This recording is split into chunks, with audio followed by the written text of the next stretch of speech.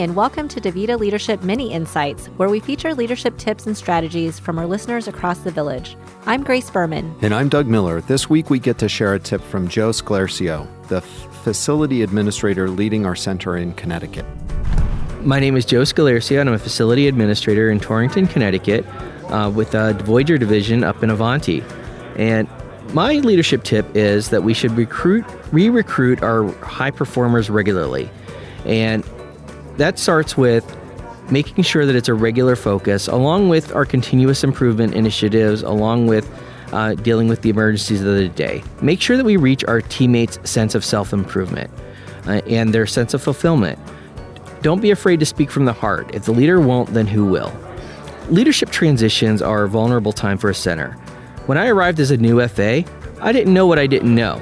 That's definitely a blind spot. Two of my most senior teammates had already considered leaving the village if they felt that the leader, me, wasn't a good match. But what I did was I focused on relationships.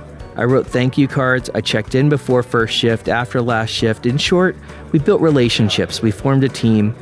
Those teammates felt re-recruited, and I'm happy to share that they recommitted themselves to the village. And I've learned that this is something to never lose sight of, because it's our teammates that are our most important asset.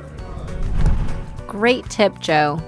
Re-recruit our high performers regularly. I think this is one of those areas where we often do forget. We focus a lot on our low performers or lower performers, and we tend to forget about those who are doing a great job, and we don't have to worry about them. Absolutely, and I can't wait to hear what other tips our listeners have out there. So check out our show notes and click on the listener mail link and learn how to submit your listener mail in writing or through a voice message. One for all. And all for one.